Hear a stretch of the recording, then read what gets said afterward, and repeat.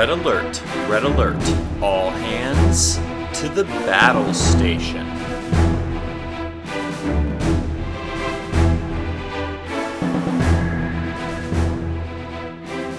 Hello there, everyone, and welcome back to another episode of Battle Station. I'm your host, Tucker, and once again, I'll be revisiting a ship I've looked at before. But there have been some pretty major changes to the game since the last time I featured it on the show. It's almost time for this year's Origins, which means that US Nationals and Worlds are right around the corner. And lately, my mind has been turning to last year's World Championships, specifically to the build Ben Chung took all the way to the finals. I won't go over the whole thing here, but essentially, it focused on trading almost every resource it had for pure invincibility, and then winning on points. One of the key ships of the build was the USS Equinox, which has been finding new life in builds inspired by Ben's ever since. It's that sort of Equinox build that I want to take a look at today. Just to review, the USS Equinox is a unique Nova-class Federation ship with a somewhat anemic stat line of 2 attack, 2 defense, 3 hull, and 3 shields for a total of 20 points. It comes with the standard Federation action bar of evade, target lock, scan, battle stations, as well as 1 tech, 1 weapon, and 2 crew slots on its upgrade bar. Its maneuver dial features green 1 and 2 straights, and 1 banks, white 2 banks and turns, white 3 straights and banks, a white 4 straight, and red 3 turns and 1 reverse. For arcs, it comes with a 90-degree forward arc and a 90-degree rear arc. As always, its unique ability is the reason we're here in the first place. It reads, Action, disable 1 of your active shields. During the end phase this round, repair all of your damaged shields. That action is a big part of the advantage of this ship. Currently, there's no way for an opponent to destroy an already disabled shield, so using this action every turn effectively means that the Equinox will always have its shields up. The maneuver dial is respectable, and it has the Federation action bar we want in a ship. Plus, as you all know by now, tech, weapon, crew is probably my favorite minimum slot layout for a ship. There's a lot we can do with it. And hey, you can't beat that price. All that said, this ship has some pretty major weaknesses too. 2 attack dice is well below the threshold of acceptability, and regenerating shields don't really help that much when your durability is so low that you could just get one-shotted anyway. Your firing arc is pretty limited, especially if you don't have a rear secondary weapon. All in all, this ship has some pretty significant flaws that we're going to have to make up for. In the show, this ship is the subject of the Voyager 2-parter Equinox. Interestingly, it apparently was Ronald Moore's depiction of what he wanted Voyager to actually be like in the first place. He then went on to make that show as the Battlestar Galactica remake. Its competitive pedigree is far more interesting. Ben Chung's build that I mentioned above made it all the way to the finals in Worlds of 2016, and losing to Peter Smith in the final match of a World Championship is certainly no knock on a build's quality. It will also always hold a special place in my heart as one of the ships that made up the first fleet I ever played in a tournament. Though the less said about that build, the better. Let's just get started with today's build instead.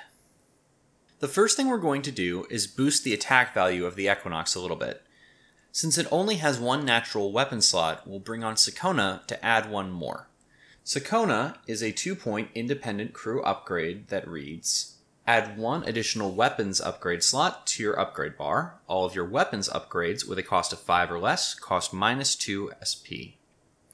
We'll use her ability and her weapon slot to take Type 8 phaser array and upgraded phasers, reducing both of their costs by 2 each.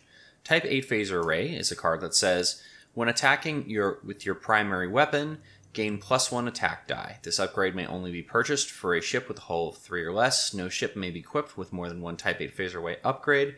It's a weapon upgrade that costs 2 points and is Federation faction. Similarly, the Federation weapon upgraded phaser says, when attacking with your primary weapon, gain +1 attack die. Once per round, if you hit an attack squadron with your primary weapon, you may immediately make a second attack against the same target. This upgrade costs +5 SP for any non-Federation ship and may only be deployed to a ship with primary weapon value of 3 or less. No ship may be equipped with more than one upgraded phasers upgrade. So taken together, these 3 upgrades for a total cost of 4 points, 2 for Sakona, 1 for upgraded phasers, and 1 for Sakona's faction penalty, allow us to bring the Equinox's attack all the way up to 4. That's not really that far out of pop gun range, but especially with upgraded phasers letting us repeat the attack, it's enough that we can maybe do some harm to fighter squadrons or land the last few damage on a ship that happens to be in our arc. But this isn't an offensive build. This build is primarily defensive. That's what we're going to be doing with the rest of our upgrades. In our tech slot, we're going to be taking a 3-point Federation tech upgrade called Immersion Shielding. It reads, add 1 to your ship's shield value. In addition, you may re-roll the attack die when your ship overlaps an obstacle. This upgrade costs plus 3 SP for any non-Federation ship, and no ship may be equipped with more than 1 Immersion Shielding upgrade. The main draw here is the extra shield. The reroll of the attack dice for obstacles is nice, but we're mostly here to boost the Equinox's shield as much as possible. Similarly, we have 1 crew slot left on our upgrade bar, and we're going to put Systems Upgrade in it. Systems Upgrade is a 2-point Federation question mark upgrade that says, you may fill any slot on your upgrade bar with this upgrade. Add 1 tech icon to your upgrade bar. Your starting shield value is at plus 1. This upgrade may only be purchased for a Federation ship, and no ship may be equipped with more than 1 systems upgrade card. The tech slot is going to be used for Unimatrix Shielding, which reads, add plus 2 to your ship's shield value. When defending against an attack from aboard ship, during the compare results step, you may disable up to 2 of your active shields to cancel an equal number of hit or crit results. This upgrade costs plus 5 SP for any non-Federation ship, and no ship may be equipped with more than 1 Unimatrix Shielding upgrade. It's a 5-point Federation tech. Again, the ability to say haha to Magnetometric guided charges is nice, but it's not the major draw here. We're looking at the extra 2 shields and the extra 1 shield from Systems Upgrade to bring the Equinox's starting shield total from 3 to a staggering 7 when we add in all the shields we've just added. That 7 shield value is going to give us a lot more durability. Disabling a shield to regenerate 2 more isn't really that special, but disabling a shield to regenerate 6 more is a different topic entirely. Still, it seems like the solution for the opponent facing this ship would be to simply ignore us, which is why we're going to make sure that they can't. Kolo is a 5 skills indie captain with an elite talent slot for 3 points. His ability reads, when a friendly ship within range 1 of your ship is defending, during the declare target step, your ship may become the target of the attack instead of the friendly ship. Treat the attack as though your ship were at the same range as the friendly ship. This has an extremely strong synergy with the Equinox's ability to regenerate, especially because Kolo's ability requires neither an action nor an auxiliary power token. Keep in mind that since it also includes the when defending wording, it can be used on every attack. As one final touch, I'm going to give this build a little protection against some of the heat it might end up drawing. The only crew member on this ship is Sakona, which does nothing for you once the game actually begins, and Kolo has an elite talent slot. I'm going to fill it with Conditional Surrender. Conditional Surrender is a 3-point Ferengi elite talent that says, when your ship is attacked, before any dice are rolled, discard all of your crew upgrades to cancel the attack. You must have at least 1 crew upgrade on your ship in order to use this ability. Fortunately, we do, and since we don't care about that crew upgrade, we'll be happy to toss her out the airlock to cancel an attack against us.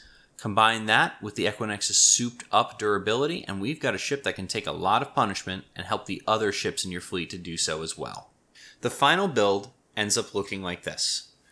The USS Equinox for 20 points, Kolo for 4 points with faction penalty, Conditional Surrender for 4 points with faction penalty, Unimatrix Shielding for 5 points, Type 8 Phaser Array for 0 points with discount, Sakona 3 points for faction penalty, Upgraded Phasers 1 point with discount, Systems Upgrade 2 points, Immersion Shielding for 3 points, for a total on this ship of 42 points. I hope you enjoyed listening to today's episode about the tanky USS Equinox. If you did, please go ahead and give the show a good review on iTunes. I look forward to seeing you next time, but for now, stand down, red alert, and secure from Battle Station.